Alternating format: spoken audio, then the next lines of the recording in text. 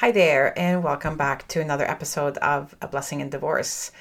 I Today I have a really special guest. Her name is Candace Sampson. She's somebody that I actually met at the very beginning of the Separation Club. I was interviewed on her radio station, and she actually we had a conversation about how women fare financially in a divorce. And one of the reasons she wanted to talk to me about that is because she was about a year and a half into a rather lengthy, court battle with her ex and dealing with the financial fallout of being in a long court battle. And we had a conversation that I'm going to be sharing here with you about how the family court system fails people, how it fails women mostly, but it fails people in general because of how drawn out it is, because of how costly it is, and because it doesn't really hold people accountable. I talk so much about empowerment and being in control of your life and healing and growing and stuff. That, very much the focus of this podcast. But if there's one thing that can leave us feel incredibly powerless and like we don't have any control of our life, it is when we get wrapped up in the family court system, and especially when that happens where one of the partners is narcissistic or has a personality disorder, where they continue the abuse through the family court system. And unfortunately, the way it's designed, it makes it easy for them. It doesn't even make it hard, it makes it easy. So we have a great conversation about that, Candace and I welcome you to join in. And also, I hope you hear her resilience and strength and how she chose to also heal herself and have a life and raise her kids and not be beaten by the system. So this is going to be a great episode, and I'm so excited to share it with you. My name is Elizabeth, and I am the host of this podcast and the owner and founder of the Separation Club, which is the club you never wanted to be part of, but the best club to be in if you're going through separation and divorce. Here we talk about how to heal, move forward, and find love if you're so inclined. Also, motherhood through divorce, finding yourself and creating the life you deserve. Our tools are community, sisterhood, honesty, vulnerability, spirituality, coaching, and that's when we aren't talking to our friends and experts. I am also a divorced mother of 4 adult sons, remarried, and a stepmom to 3, so we will be talking about everything that goes with all of that here. If you are recently separated, thinking of separating, divorcing, or even beyond your divorce but still feeling it, then this is the podcast for you. And today I am interviewing Candace, or rather having a conversation with her. She is a woman of many talents and a true champion for women.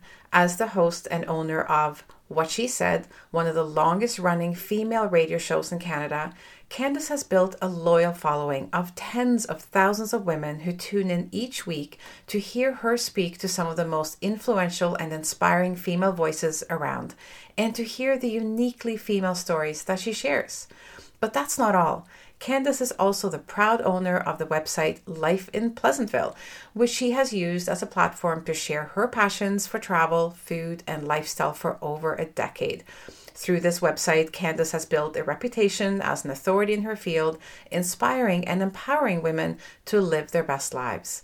However, Candace's life hasn't always been smooth sailing. As a divorce thriver who came out the other side of the broken family court system after 4 years with a home destroyed by her ex-husband and left nearly $500,000 in debt, Candace is committed to helping other women lead their lives after divorce. Better, not bitter. Her own experiences have given her a unique perspective and a deep understanding of the struggles that women face during this difficult time, and she uses her platform to help others find their own way to a happier, more fulfilling life. Candace is a true inspiration, a woman who has faced adversity head-on and emerged stronger and more committed to her mission to empower and inspire women everywhere. Her infectious spirit, her unflagging determination, and her unwavering commitment to her cause make her a force to be reckoned with, and one that women everywhere can look up to and admire. And I am one of those women, and I am so thrilled to have her here on the podcast today. Hi, Candace, and welcome to my podcast. I'm really excited to finally have you on my show, though I know that's entirely my fault, but I'm so thrilled you're here. Oh, I am happy to. It's been an interesting journey, actually, because I met you when you first started Yes. the It's Separation Club. it's Yeah. 4 years ago. I was looking at it. Wow. Yeah. And you interviewed me on your radio show. Yep. And oh, I was so nervous. I was so nervous. He was like, I can't believe you're here. Like it feels surreal that now I'm the one who invited you here. But I was freaking out because like you were this professional radio person and you were going to interview me on the challenges. We talked about the challenges women have financially as a result of divorce and why it impacts women more than men financially, right? So we talked Hmm. about those things. I remember, and I remember you mentioning that, yeah, I've been going through this for a year and a half already. It's so hostile. Like I just want it to be over.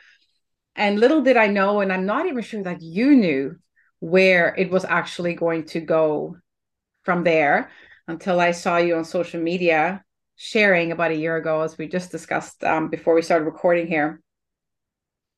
So maybe fill in some Oh, blanks for wow. us. Yeah. I mean, from the time we first, I mean, it was bad at that point, I thought, with Yeah. absolutely no idea of where it was going to go. And, you know, really, my divorce process was really just one of non participation Mhm. for the longest time. He just And on his refused. part, right? Yeah. Oh, yeah. Yeah. Absolutely. Just absolutely refused to participate. Mhm. And I often equate it to sort of that image of a sulking child, Yeah. where they cross their arms and hold their breath, and you're not going to get them to participate. And that's Mhm. really what it was. It was just a massive temper tantrum for 4 years, like just not going to participate. And you can't make me. And as I found out, you can't really make somebody, but we'll probably get to that a little later. Yeah. um, and it was just this continual going back to court, and then the delay, and then back to court. And it was in November of 2021 that I received an email from the bank saying they were going to seize my home. And I had been awaiting a decision from the judge for, I think, like 8 months at that point. I could be off on my math, but it was a long time. Well, and And just to catch the listeners up for a second, you no longer lived in your home. no, I hadn't lived Yeah. in it since I separated. Now, it was a matrimonial home. Yeah. So it was mine. I had lived in it for 20 years. There was no Oh, dispute in the eyes of the law that half the house was mine, and yes. half the debt. Like, there was no arguing that. Um, but he had stayed in the home. I had moved into a rental property with my daughters. And so in November, I had received a notice from the bank saying they were going to seize the home on Christmas Day, of all days. Great. I'm sure it's just a computer thing, but honest to God, like, maybe they should just flag that. Yeah, I know, right? Like, let's really throw people into a tailspin, shall we? Yeah. So I got that letter, and I had to go back to the judge and ask for an emergency motion to be made, because I was now at risk from losing the home. And so she did. She came back and she awarded me the home because he had not paid child support. He had not paid spousal support. He refused to participate, all of these things. It was just, there was a lot. And so she said the home was mine and I could have it. So just December 13th, I came into the house with my daughter, had a locksmith come open the door. Um, and there was no power. The lights were off. The house was freezing, but it was dark, obviously, because 4:30, 4 o'clock in Yeah. December in Canada. Couldn't see anything in the house. So all I had was my phone. Turn the flashlight on my phone, sort of looked down the stairs, and I could see the water in the basement was coming up the stairs. And parts of it were frozen. And it was just infuriating. So I left, went to my parents, came back the next day in the light of day. And I was just disgusted. I mean, the house had been intentionally destroyed. Power had been cut off to the house, in the basement. So at the breaker.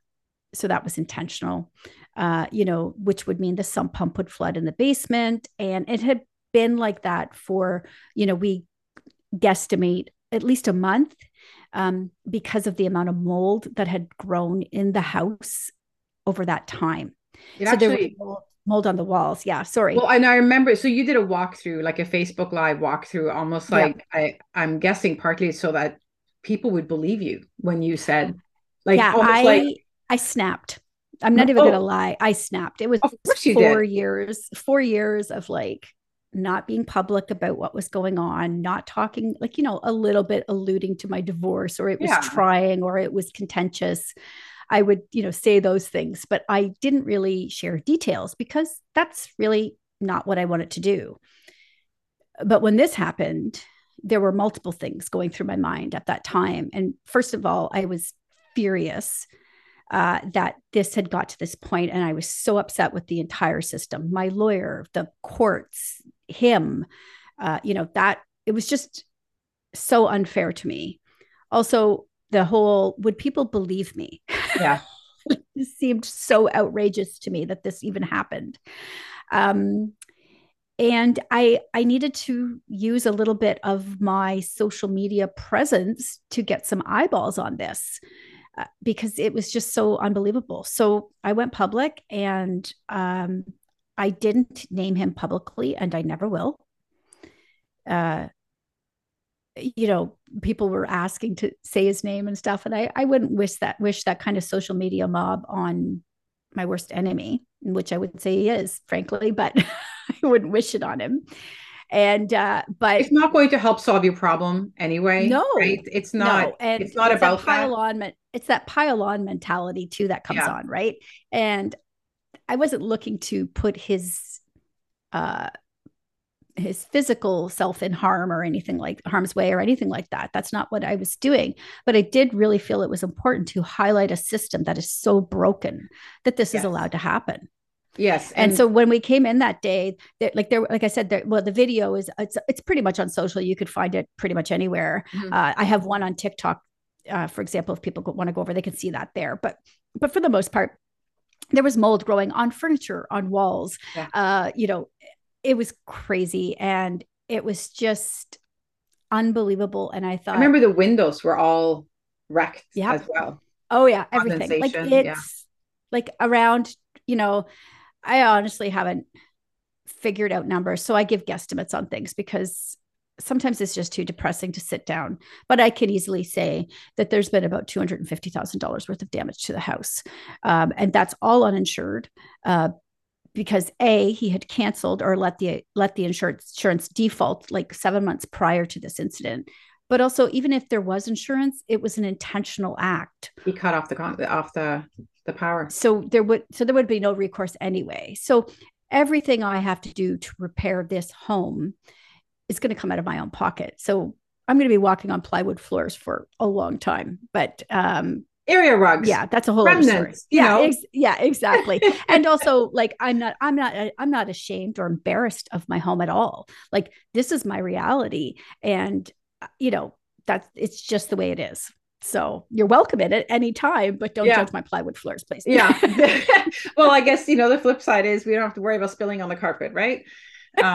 Exactly. Totally safe for red wine too. Yeah, exactly. It's a red wine friendly house. There you go. Exactly. No, and I it really, it was, first of all, it was shocking to me that it was only a month that it had been without power, that damage could happen that quickly. That surprised me. But aside from that, what it really horrified me, and the part that it really highlighted, is the incredible failure of our family court system. And again, we're So not bad. legal experts, and you're probably becoming one, but and I'm not going to go hugely into it because there's not much I can do right now. But it really does speak to something that is getting a lot more attention, by the way, thanks to people sharing like you did, is that post-separation abuse, or how and I don't know if the word abuser is something that fits him. I don't really know much about him, but whether it is avoiding, like a lot of people do, he's not the only one who does that, or using the system to continue to abuse or control or manipulate their soon to be ex, is prevalent, and the courts allow it. They allow it simply by not preventing it from happening. There's no punishment, there's no consequence, really. These delays, it floors me. I mean, I went through it as well. I remember he wouldn't submit his tax returns for months. And I mean, I knew he'd had them done. He had every excuse in the book every time we got together. And the judges, it always surprised me that the judges didn't say, well, too bad, so sad. We're just going to assign a figure to you based on what your ex-wife here is telling us. Like, it just always surprised me that they always said, okay, we'll give you 30 days. Mm-hmm.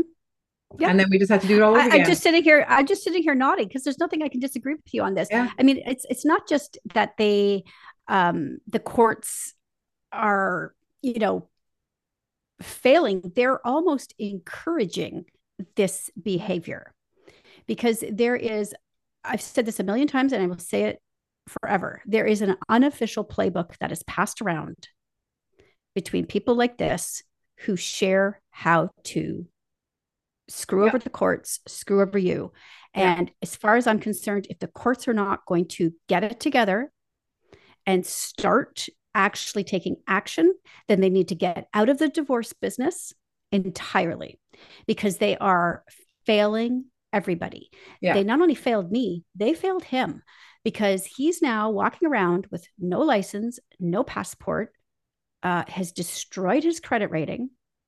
I mean, if there was action taking the first time he failed to comply with a court order, this may have been a totally different outcome for everybody. Yeah. But because they are still, and I will say still, have been divorced now since last March, I think April. I have to look up my Anniversary, divorce. anniversary. That's That's what it's called, an anniversary. I have to look that up.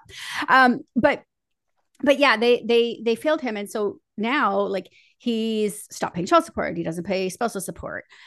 So Fro is now, and I am, by the way, on Fro, which is the Family Responsibility Office in yeah. Ontario. I'm always on them about like, hey, what's going on? I'd like an update. And so he was in court in the fall for failing to pay child support or spousal support. It was adjourned to January 19th. He had until December 1st to take me back to court, which he never did. Then the date on January 19th came. He showed up in court. It's now been adjourned again until May 18th. And I asked Fro, well, what's the excuse? And they said, well, we can't tell you that. Oh, I know. I'm like, so something that directly impacts me and my children, you cannot tell me. But get this part. I could go to the courtroom and sit there because it's open to the public. So I could go down and sit there. And the thing that actually pisses me off about that, excuse my language, the thing that really angers me about that is that I could and I will. But they put women in harm's way when they tell them that's the only way they're going to find out what's going on with their case. Because women then are put into a highly confrontational situation where if they want to know what's going on in their own damn divorce, they have to go down and face the person who is abusing them. Yes. Whether it be financially or physically or mentally, they have to go down and sit in the same room because the courts can't tell you. Like, how ridiculous. I could go if I want to sit there and risk my physical being, but you're not going to tell me over the phone. Mm-hmm. I make that make sense. It doesn't. And, even when he destroyed the house, Crown wouldn't touch it. Really? He hasn't been charged. Huh. It is a system that favors the abuser. There's no question about that. I keep, if there's been, people will ask me, do you ever find it triggering to do this work? And I haven't, for the most part, except when I hear about cases like this, and more, even more so when I hear about child custody cases that have gone horribly wrong. Because again, you talk about a playbook. There's a playbook for abusers, not just male, for abusive parents, to how to get their children away from the safe parent. And I've heard some horrible things have been going on. It happens both in the States and in Canada. And I can't understand that the court system is not being compelled to catch up at all. It's like there's talk about it. I know in Ontario, they passed a new divorce act, which does allow for the acceptance, if you will, that acknowledgement that there is such a thing as emotional abuse and control, and that is a real thing, that a woman doesn't have to have bruises on her body anymore for it to be acknowledged that she's been treated terribly. But the courts continue to do it, just like you said, like by making you Yep. come and face that person who has treated you horribly, who might feel incredibly unsafe for you, be unsafe for you. Um, Mhm. Again, such a failure in the And system. I just keep coming back to the fact that why does he keep getting these extensions? Yeah, Not just him, but anybody. no, I know. Because who's there representing me, my children, women, men, everywhere who are subjected to this? Who's protecting them? Yeah. Because the benefit of the doubt keeps being given to him. The extension, we'll just kick this can down the road because we don't have time to deal with it because we're overwhelmed. And You know, like that's what's so wrong that's about it. exactly what's happening. That's what's happening. Like nobody wants to deal with it. They don't care, so they kick it down the road, Yeah. right? And so the person, I remember calling Fro during the pandemic saying, "Listen, like, where's my child support?" And they would say, "This is before he had stopped paying it." And they would say, "Well, we're in a pandemic."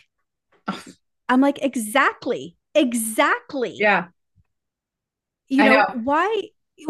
The I need pandemic this just became pandemic. another excuse for people to provide incredibly poor service, honestly. Oh, it was brutal. And Fro was the worst. And then, I would call Fro and say, "Hey, are you going to chase him down?" "Well, it's only been a day or it's only been 2 days." And I'm like, "Oh, cool. So could you call my lawyer? Will you let my hydro provider, my heating provider know that, it's only a day?" like, Exactly. like, and so here I am, you know, paying these things in credit at this point, Hmm. because things had gone so far south with this divorce that my work was being uh, negatively impacted Of because course. of, for many reasons, pandemic, because I had two teen daughters who were struggling with obviously many things at that point. So, my focus was them and not working. And there was just a lot going on. And so none of those things were impacting him, No. right? During the pandemic. I mean, he owned a pool business, for heaven's sakes. Talk about a booming business during the Oh, pandemic. oh yeah, he would have done extremely well. You would think, but That's what people were you know, spending their money on. yep. But I would call and say, "Hey, where's this? Where is this?" And well, he's claiming this, and it's like, yeah, because he's self-employed. That's another thing that has become huge that Yeah. the courts need to address is this whole self-employment because they can hide income. Yeah. They don't have to file taxes. There's a lot of things they can hide behind in Yeah. that regard Yeah. that needs to be addressed as well. There's no question that the family court system needs a massive overhaul, and there needs to be some serious, it just needs to be kind of cut and dry. Like, you have till this Yep. date to provide said documents. You don't provide them by this date, we'll go by whatever documents we have, and we'll impute income or whatever on you. Yeah. If they have your complete set of documents and they don't have his, then I guess your documents stand as the de facto status of affairs. There needs to be some real consequences, so this playbook that they get, that you said, gets passed around, which is a real thing, that it isn't valid anymore. It doesn't work. It just doesn't Yep. work. And it's, like I said, I hear stories in my Facebook group all the time of how afraid many of these women are of the court system, because And they things should be. like, And I hate to say that. I don't want to yeah, be a negative Nelly. They should absolutely be afraid of the and court system. their fear of not being protected by, They like, won't be. from their potentially their abuser. Exactly, right, the Like again, I impact. have to say, Mhm. don't have an optimistic view of the courts. I mean, I thought, well, surely they're not going to allow this to happen. Yeah. Surely I will be protected from these kinds of things happening. And what I've come to realize is you have no protection, nobody cares. And the abuser, the manipulator, whatever, they will benefit from the system because it is set up, unfortunately, to benefit them. Yeah, it really is. Whether that was intentional or not, obviously, but it's the reality is that it's easy for them to use the system. Yep. It's the massive flaws in it. Um, I think we're going to move forward from the legal aspect of that. And what I guess Yeah. my lead off question from that, you went through so much, you're going through so much. Um, how did you, even like just when you walked into the house that day and saw what you saw and you took that video that we all saw, you had a tremendous outpouring of support. I saw that as I well, which I did. was happy. Yes, you really did. Um, what would you say were some of the things that helped you get through that?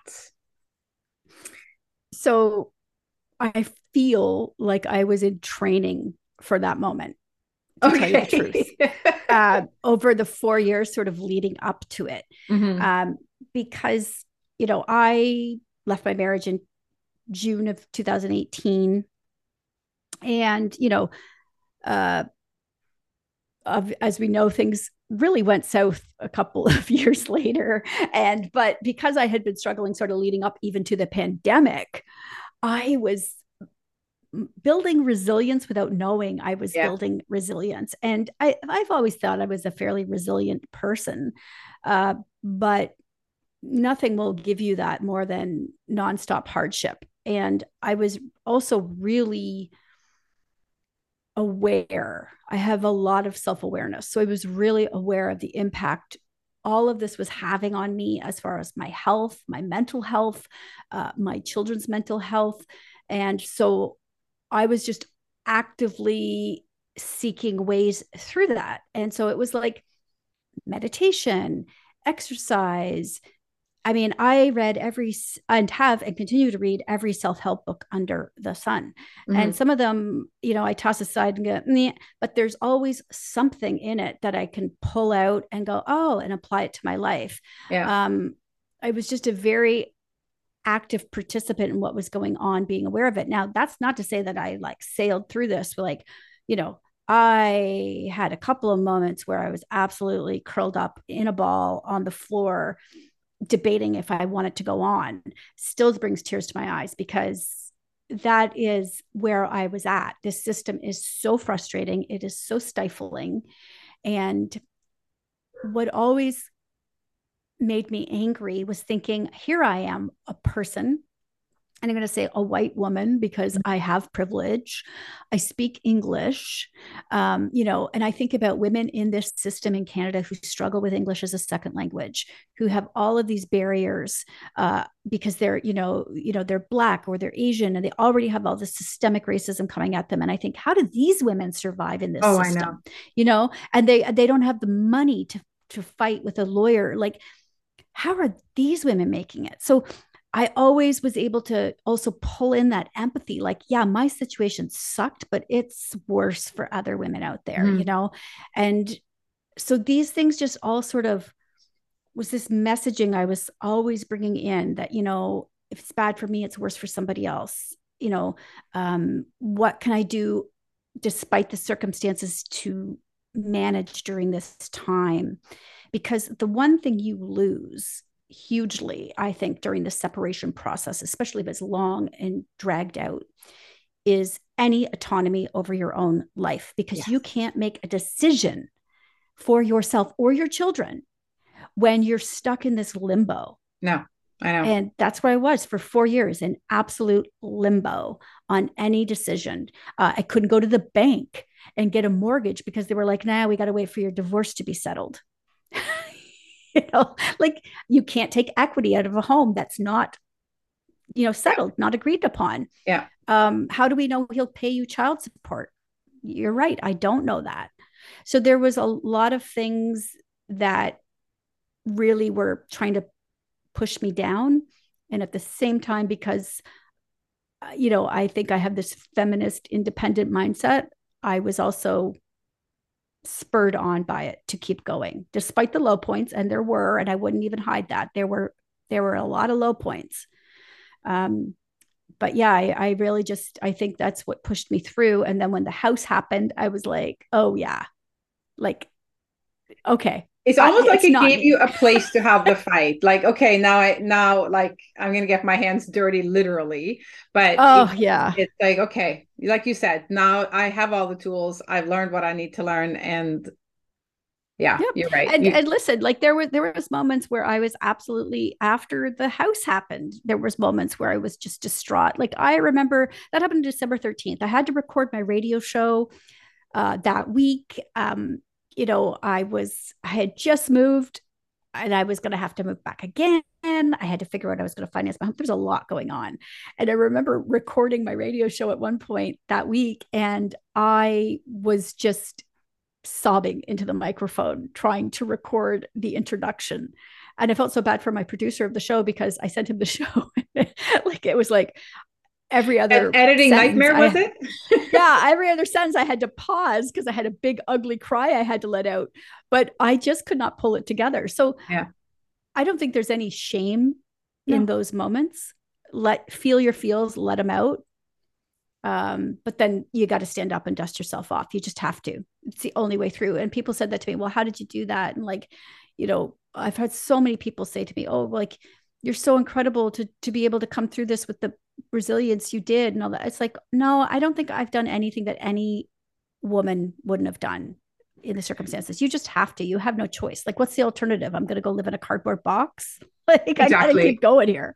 You're Yeah. right. It is a little bit of, you won't be handed more than you can handle thing. Not that I'm necessarily an overly religious person, but it is a bit of that. And we are equipped to manage impossible situations in some way. Um, I think, as with anything, what you showed us in the public, of course, you show yourself for the most part when you have things held together, when you're probably angry more than devastated, like your emotions were a little bit more controlled when you shared with us, which understandably was, as we all do. But everybody has curled up in the fetal position, don't know what to do, and I don't want to go on Yep. anymore moments, especially Yep. with dealing with things like this. And I think it's important for my listeners to hear that from you as well, because you did come across very strong. And I tend to come across the same way when I was going through it. There's many who had no idea, nor did they need to know what was Yeah. going on. But you do get up in the morning and you just find a way to go through it. I remember one of my, when you talked about recording, I remember one day, because mine was very contentious as well, different details, but it was a challenging couple of years in the court system. And I just remember walking into it. I wasn't feeling well and I knew I was getting sick. It was actually the stress. I hadn't slept for months. Like, the stress was getting to me. And I remember going to my doctor who wasn't around, and he sent me to his other doctor, and she was trying to tell me that, I think you're okay. I'm like, I'm not okay. I'm not okay. There's something wrong with me. Like, I just knew I was really sick. Anyway, she sent me to get a chest x-ray. And I sat in that waiting room and sobbed. I just started crying. I don't even know why. A woman came up to me, a sweet, kind nurse, quietly said to me, "Are you okay?" And I'm like, "No, I'm not. Yep. Not at all." And she said, "Do Yep. you want me to find you a quiet spot? Like a Mm-hmm. private spot?" She said, "Private." Like, yes. So basically, can we take you somewhere else so you can sit and cry somewhere else, not out here? You're upsetting the other But patient. yeah, as you're telling me this story, I can feel like tears coming to my eyes because it is those small moments of Yeah. compassion Yeah. that people extend to you that mean the world when you're going through this. And I Yeah. often think, like, how can I help women through this journey? Because I can't help you legally. This No, system is broken. It is absolutely broken. And I cannot fix that. As much as I would like to, I can't. no. And so I think, how can I help you? Well, I can help by leading by example, which I think is huge. But don't think that I've never not had those moments where I just wanted to, you know, throw in the towel. I have many of them. But I think it's really important when we're on the other side that we teach from our scars, not our wounds, which is why I very often I go like that. silent about things because I recognize when something is, and I hate this word, but when something is triggering for me, Mhm. I often go silent socially, like on social media, because I don't feel it's safe for me to share because I may misdirect someone or misguide them. So I have to be sure that I am in the right frame of mind to share information with people because I don't want women in particular, like I know men go through this, but that's not my audience. But I don't want women to give up hope. Yeah. I can't tell you it's going to be great on the other side. I can't tell you you're going to get what you want, but I can tell you that when you get through and you gain your life back, that's the time to start. You have a choice at that point. I could be angry. I could be extremely bitter for the situation I'm in. That's a choice. Yes. And yeah, Yes. so I've made the choice to not be those things because I have more track behind me than ahead of me. My life is, I'm not going to be here forever. I choose how to live what's left. And that is with joy and happiness and hope and compassion. All of those things, that's what drives me through. And that's what I want other women to hear who are currently going through this journey. Because I don't know what hell you're going to go through on your path. Everybody's got a little bit of a different story. Yeah. And, if anybody wants to jump in on a class action lawsuit, against, I don't know, the family court, government, the family. Yeah. Well, I found out, by the way, you cannot bring a class action lawsuit against the courts. I've actually looked into that. Of course you can. Of course you can. Yeah. Of course you can't. But even though they're failing miserably and, falling on their face. Well, that's probably part of the problem. They're accountable really to no one. But, I have no accountability. You said about that you support from your scars, you said, as opposed to your wounds. And just to go back a little bit, something you said, because it just made so much sense to me. I don't love the word triggers either, because it's one of those words that's become overused. But it means something. It does have a place. And I know for myself, I go silent as well when I get triggered, because if I don't go silent, I will generally say something I wish later I hadn't said, because I'm generally then speaking from a place of not really understanding where it came from. And I think for me, it's like, if I feel incredibly triggered, that's probably one of the biggest things I have taught myself is to step back and understand that first, and then I can share the lesson, as opposed to, just vomiting from a place of, like, word vomiting from a place of well, I think in this world that we live in, right, where we're so quick to share our lives, we often don't stop to think that we are sharing while processing, and that's not good. Yes. If I'm processing something, if something has just set me off, I can do that with my girlfriends, which, believe me, they have heard it all. And that's what they're for. That's what a bottle of wine and a couple of girlfriends is for. Like, let me work through this. Absolutely. Like, and then, but as I say it, like, I might say things out loud, and it's not often until you spit it out that you go, oh, I think I need to dial that back, or maybe I'm not right on that. But if you say that, if you process that crap on social media, you cannot pull that back. No, you can't. You have to be very careful. And I have a public platform, so I'm extremely careful, but I'm talking even about people who don't have a public platform. They just have social media profiles that they keep up with their friends and their girlfriends on. Those are not places to process this stuff. No, it may get you the hits. It may make you go viral. It may do this. It may do that. But you cannot pull it back. It's out there forever. Even if you delete the video, it's gone. You have to be very careful on how that will impact you. And trust me when I say, you are not prepared for the people who will come at you to argue with you on things, in this world, because there's always somebody who's got an opposing opinion. Always. And I don't need strangers to tell me, like, that I'm a terrible person, because I know I'm not. And the thing is, generally, when they're sharing something like that with you, if they're coming down on someone, it could be because you've said something that you didn't process properly. It could also be that they're getting triggered by something and they're doing exactly what you're saying we shouldn't do. Is we respond to someone's comment with a comment just out of pure, like, again, anger, like vomiting our feelings. But we haven't actually thought about why or how. So that's a very good point, especially for someone like yourself who does have a public profile, to limit it a little bit. It's one of the things I have to manage in the Facebook group as well. I know a lot of those support groups like mine online there can be a lot of bullying. And it happens, I guess, somebody will share something, a question or something. And then underneath, you'll get people who are supportive, but then you'll also get those who, I guess, are not. They either feel triggered by the question, or they decided that this is the place that they're going to say something awful that was really probably intended for Yep. someone else, but they decide to vomit it on this person who's in pain. And there it starts. And it's funny. From the very beginning of starting my Facebook group, I didn't want it to be like that. So I was really, really quick to be like, no, we don't talk like that here. Very positive. We keep things nice here. And I have to say, one of the things I'm probably the most proud of that I created was that group and the mentality in it, because I now have watchdogs. So if somebody jumps in and starts coming down on someone for simply sharing, I'm hurting today because of this. Yep. Yep. I generally find out about it later because I get tagged. It might take me 2 hours to actually see that tag and get in there. I'm in the middle of something else. And by then there's already like a dozen people that have said, we don't do that here. Yeah. So that's Well, been really the good. thing of it is, why, like, talk about kicking somebody when they're down. I know.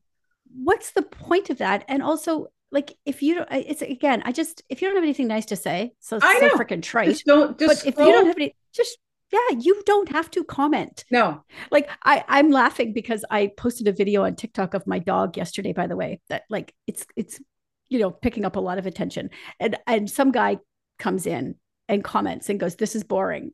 And I laughed out loud because, dude, you just ensured you're going to see more of me, for starters, because you don't understand how the algorithm works. Yeah. But also, like, really? Like, this is your life? Like, you should have just scrolled by. It actually And that's blows the thing me. that, It oh, blows yeah, me every away day. what people are willing to spend their time and energy getting fussed about. He could have just But gone, that's what I mean. Like, that's a dog video, right? And that guy's pressed about that. I mean, my God. I mean, people have opinions on everything. You don't have to comment on everything. yeah, And especially I think in that space. And I think what also bothers me about that piling on that happens in these divorce groups, separation groups, and all that stuff, that sort of piling on, yeah, is that it comes with a lot of judgment. yes. When I hear things like, you know, well, what did you do to him? Oh, I know. Well, what did I have to do to him Mhm. to deserve that? Yeah. Let me know. What would have Right. made this even? Right. Like, Right? I did nothing to deserve that. No. And that you think I did something to deserve it is really a testament to your personality, because nobody deserves that. Well, this is the I thing. asked for a It gets, divorce. like you said earlier, everybody has a choice in how they respond to anything in life. Yes. We don't choose necessarily to end up in a divorce, and we might not choose the circumstances, and we certainly can't choose how the courts, for example, respond to it, but we can always choose how we respond to it. Sometimes it's really hard, and on those days, yes, Yep. curl up in the ball and don't go on social media. But it's, their choice to do what they did, or your choice to do what you did. Like, it's a choice that we make, as is the choice, by the way, to scroll past and pass beyond a message that you don't Absolutely. And don't resonate with. kick people when they're down. Like, I read things sometimes in your group and in other groups. I mean, I don't actually interact in those groups. I just never found that to be for me. I was always like, I just need, because I was always worried about putting something in it. I know these groups are private and I'm not trying to, like, I know you're very good at it, but I was always worried about it. And I think more because I have a public profile, I just didn't want to. Yeah. And so, but I'm a lurker. I see the comments and stuff like that. And I sometimes see things and I don't agree or whatever. But that person I know is sharing from a place of pain Yeah. and hurt. And that's how they are interpreting it.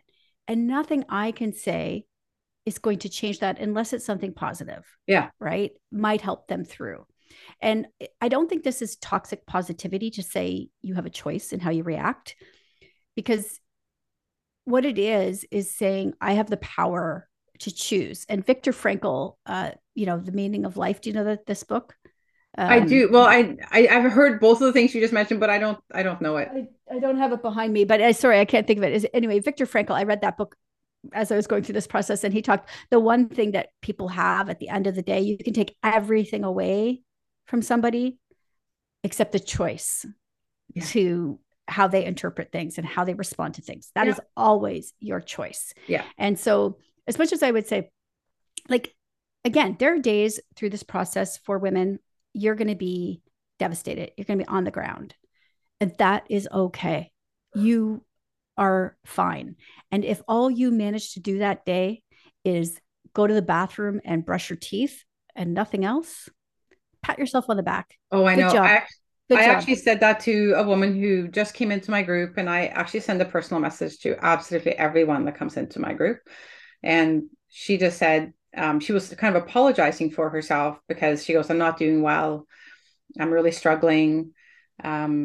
And I just said to her, I said, do you have some words of wisdom for me? And she goes, I'm just really hurting. And I said, you know what? You, she said something about, she even apologized for not responding sooner. I just got my kids off to school. I'm finally getting around to responding to you. And I said, first of all, you got your kids to school today, which means you got out of bed. Yay, you. Yay, Yeah, you. yeah. And I said, and you also responded to this message. I said, as far as I'm concerned, you're killing it today. She was like 2 weeks into a separation she had not asked for. And I'm like, it's 2 weeks in, my God, I didn't even stop crying for more than maybe 10 minutes at a time. It was just, Yep. so I said that to her and I just said, you are killing it today by my standards. Yep. And she was so grateful. It was just somebody giving her permission in a way to say, like, to Yeah. not be okay. It's okay that you're not okay. Like, go ahead, be a disaster for any amount of time. Like, 2 weeks is nothing. Yeah. Like, you're raw, you're bleeding, you're gushing. It's not Yeah. a. And we dismiss these things. Like these are Yeah. huge life events, Well, and I right? think, we talk a lot about this in my coaching group as well. Divorce is a loss. It's a loss of a Mm-hmm. future, a family, a dream, many Yep. things. And when a loss happens due to a death, there's a tremendous amount of support. The community rallies and comes together, and meals are brought, and people are taken care of, and counselors are offered, and help is offered, Yep. and thank God, wonderful. But when someone goes through this, and I would say men or women, it gets dismissed by other people a lot faster, and we get a pat on the back, and it's like, oh, you're better off without him anyway. Well, Mm-hmm. maybe, but that's not how it feels right now. That's not No. how it's being experienced. And regardless of what's happening, and then if you pile on other external factors, like you said, like I said, have happened to you, where that was the biggest thing for me, divorcing someone who was so adversarial and Mm-hmm. difficult, was that there were so many aspects of my life that were out of my control altogether.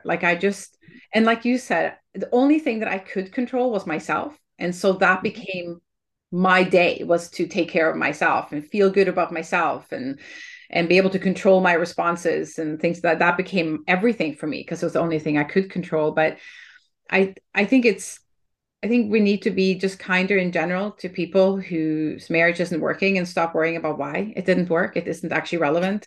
And Yep. just focus on, what does this person need? And, what is going on in their life, and how can you help them? Bring them a meal. Who says you can't bring a divorced woman a week's worth of potluck dinners? Oh Like, my God. Yeah. put her on the For meal sure. treat. Yeah. And don't like there's this thing that goes around where people get divorced and you friends will drop off Yeah. because first off, people divide into teams, Yes. that you're going to get one side or the other. You're going to get that. But you're also going to get people who are just going to drop off. Married friends a lot do Yeah. this. You become a pariah It's like you're because, contagious. I was just going to say, because Yeah. that's contagious. Oh, yeah. And I think that says more about the people who distance themselves than you, because that is a fear response Yes. in married people. They Yes. sit there and go, oh my God, that might happen to me. Yeah. So I'm going to stay And away they're from not her ready or to face him, that. because then it won't happen somehow. Yeah. And I would say too, to women who are going through this, like it took me a while to get there. Give yourself grace. Mm-hmm. Forgive yourself. You will do some crazy stuff and you will Yeah. go, what? And you will think some crazy things and you will Mm-hmm. not even recognize who you are. Yeah. And that is okay. You are unless you're harming somebody, don't Yeah. harm any people, No, and don't intentionally go out and hurt no, don't do your that. ex-partner. Like this is what I'm trying to discourage, obviously. But also just go, like, it's okay to be a little bit unhinged. Your Yeah. life is totally changed. And so you can forgive yourself for that. And some days you're gonna fall. Sometimes you're gonna get up and you're gonna be good. Some days you're gonna be determined. Some days you're gonna be pensive. Fearful and Just roll with it. yeah. Roll with it. And forgive yourself and just allow yourself that space to heal. Healing is so important, right? Like you Yeah. just really need to give yourself that space and that grace. And it's not always easy. I had a hard day this week. I don't have them as much anymore, but I had a really hard day this week where I felt myself being sucked into the bitterness part of it, and that anger, because I'm sitting here nearly, with the damage that's done to the house, the outstanding amount, I am now over $500,000 in debt. And when I sit and think about that too long, Oh, of the weight course. of it crushes me, because I think I will never get out of this unless I win a lottery. Or, Mike Holmes shows up at my door to somehow replay, I end up on one of those extreme Didn't makeovers. you Like, apply that's for what one of those? no, I didn't, but I'm gunning for it. Oh, yeah. Well, If when it first anyone is happened, listening who has the power to make that yeah, happen, could you please please. just show up at my house and like Yeah. send me to Disney for a week, and then I come home and everything's back to normal? That would be really nice. But short of that happening, which is Yeah. unlikely, I like I said, I got plywood floors, and you get what you get. And, as I make money, I can replace things. But it doesn't mean that I don't occasionally have those days where I get angry and think, Of course. this person is, you know, walked away scot-free from all the damage they have caused. And it's infuriating. Yeah. But I again come back to, I'm more mad at the system Yeah. at this point. Yeah. The That's a system made it broken person possible for out him to there. behave like that, right? Yeah. But there's a broken person out there doing this intentionally. Yeah. You can't fix that, but the system should be able to address it through enforcement. Yes. That's the part They that, should be able to and so, protect you from it, right? yeah. You and And I your would say this is something I talk about a lot with people, is that it does often, unless you are physically being beaten, okay, which is a very different circumstance. Mhm. I won't even address that because I don't understand it and I can't speak to it. But for the most part, when marriages dissolve, whoever the party is that leaves or ends it or whatever, there can often be, it takes two. It could be 70-30, 50-50, 60-40, whatever. It takes two to get Yep. to that point. What I maintain is that when you move into the divorce process, it takes one. Yes. It only takes one person to derail it. That's very And true. That's a that very good point. person, that person needs to be addressed. Yeah. And I'm tired of the narrative that people pull out and go, oh, well, it takes two. No, it No. doesn't. No. It does not. It doesn't. It's very true. I complied with all instructions, all deadlines, absolutely everything that was asked of me, I provided. But that wasn't good enough because the other one didn't. The delays were always because of him. And the thousands that were spent, I had to go to trial to argue about child support. Like, the law says what, it was so infuriating because it was just like he couldn't win it. But I have to assume he had a lawyer who either wasn't clever enough at relaying that, or he didn't care, I guess, of the advice he was being given. And there we went. And the fact that I had to spend money on that, it was an entire every delay education. they do costs you money. That's intentional, by the way. And I had to move to an uncontested trial. Like, I actually got an uncontested trial out of this. And the judge came down with this very harsh wording. And that's it. Because it's, at the end of the day, it's just wording. It's no enforcement. They all know it. People who do this, they know the system has no bite. It's all bark. I was lucky Nobody's at that point.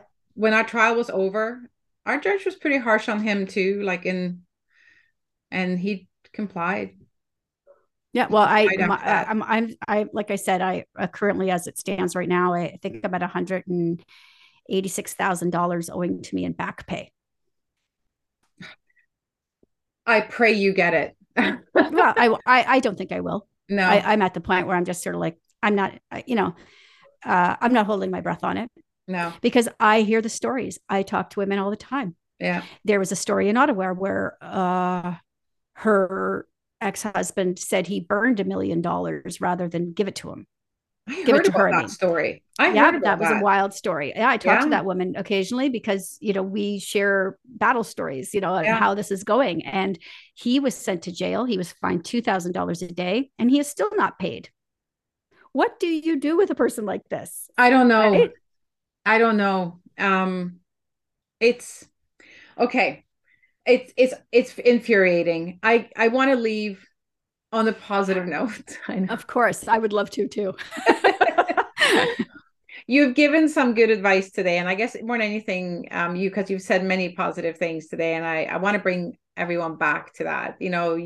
This is incredibly challenging for you, continues to be incredibly challenging, but you still have to show up for your work, for yourself, for your children. You have to get on with life, and I admire you for your ability to see the value of that, and that is on 80% of the days, or even 90% of your days, that is what you manage to do. And so I guess, maybe just going back to the things you said earlier that gets you out of those days when you're curled up in the either furious or devastated ball, is you find yourself still going back to things like meditation and reading the books and maybe, a bottle or a Yeah. case of wine with your girlfriends. I don't know. Is that Yeah. still the strategy?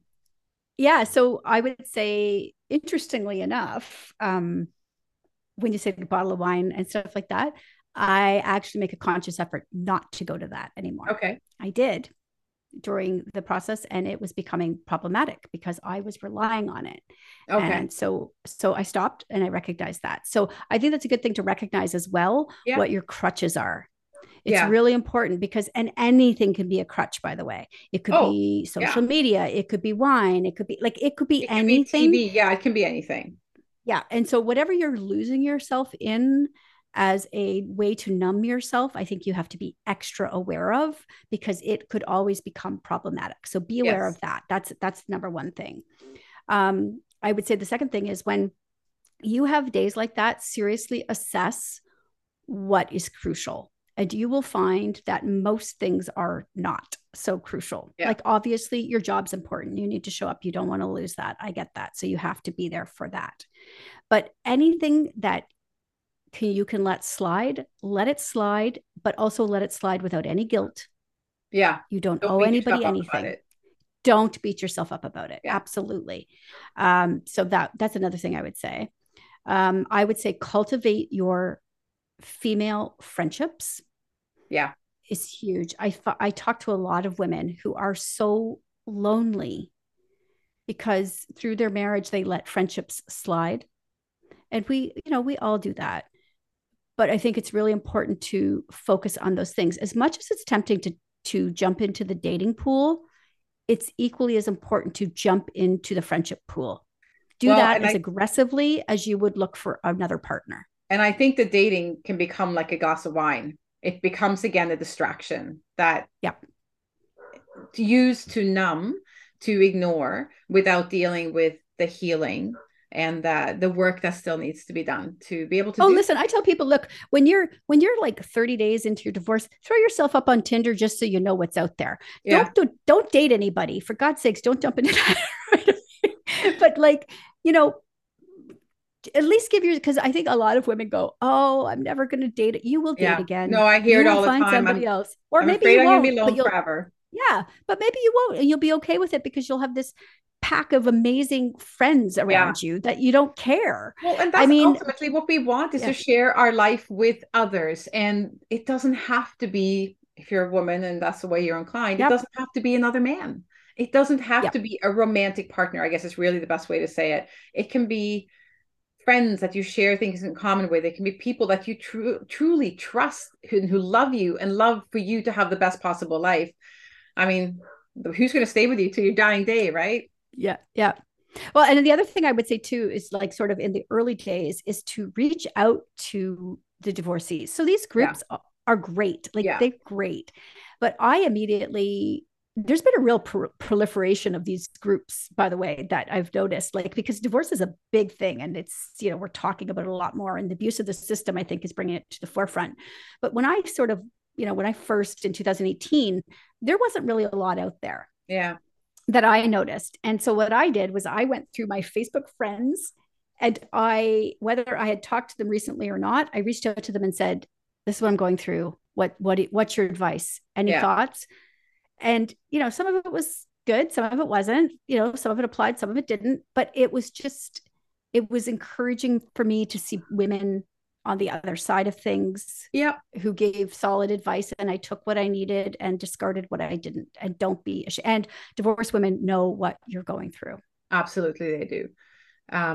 It's, I think that's one of the biggest things when women come into my Facebook group is is they express the comfort in knowing that they're around people who get it.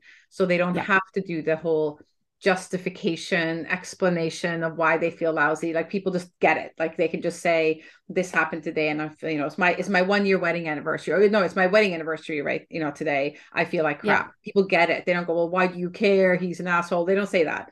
They just Yeah. say, we get it. And that's what they need. And that's what they're looking for. And that's what you were looking for. That's what I needed. Yep.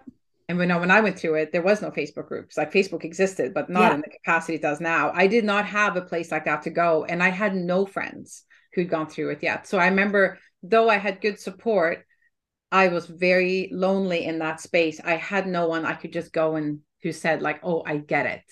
There was no one like that for me. So that was one of the big reasons I did start this. Yeah, and I would say it's never easy being the leader in your group if you're the No. one getting a divorce, and your friends, trust me, they'll catch up. I hate to say that, but they are I going to catch up know. with you, because I have a couple of friends now going through this, Yeah. and the first call they made was to me, obviously, and that's great. I'm glad they did. But if you're the first person out there in your friend group to kind of go through this, that's also hard. It really was. But yeah, I learned to rely on myself to, like you Yeah. said, just show myself grace, forgiveness for bad days, for not always being the best I could be, not Mm-hmm. always showing up as got it all together. Yeah, I learned a lot about Yeah, myself, which same. was good. I wouldn't wish it on anybody. I'm not happy No, it happened. But I would say if I was to look for the good things, it is increased my capacity for empathy yeah, 1,000-fold. yeah, It has made me much more grateful for my friendships and much more aware to treat them with kid gloves and really nurture those, because those are the people who really showed up for me. And I'm so lucky to have them. And, that's what I would say is, just really focus on you and what this journey, no matter what they're throwing at you, how can you make this journey benefit you? yeah, Because on what someday you will be on the other side of it, yeah. and you will need to look at yourself and be proud of who you're looking at. And I can say that I am proud of who I'm looking at in the mirror, because I did not make this disaster. I just had to navigate my way through it. Well, I love, we're going to stop there because I love that. Thank you for sharing that. I'm really proud of you. I'm proud of myself. It was definitely a launch pad for me becoming who I am today. Yep. So I so resonate with everything you just said. And thank you for your time today, for sharing your story. I feel like we should like check in with you again soon, and hopefully you got fabulous news for us, like it's over. But Well, I'll let you know when I'm off my plywood floors. yes, Or if okay. my comb shows up. We'll do a house tour celebration one day or something. Well, I always laugh at those makeover videos online, because I'm like, it just doesn't happen like that. I'm no, sorry. no, it Yeah. happens because 25 people walk in and do it. That's why. Yeah. But I really, really appreciate and value what you had to share today, because I think a lot of women can connect with the challenges you've had, and the fact, that it is possible. And I hope that that's the message they hear, that Yeah, there's I a hope way. so too. Keep smiling and keep functioning and still have a life. So Yeah, you got this, ladies. I'm telling you, it's hard. Even on your darkest days, you've got this. Yep. Awesome. Well, thank you, Candace. Thank you so much for being here today. And we'll talk to you again soon, I'm sure. Okay. It's been my pleasure. Thank you. What a great episode. I so enjoyed my conversation with Candace, and thank you for being here with us and for taking this time for yourself to hear someone else's story. And hopefully, you've got some inspiration or empowerment from it. But anyway, you can connect with her. All her contacts or her social media links and everything is below in the show notes. And I will see you next time here on The Blessing in Divorce. And until then, I wish you a truly beautiful day.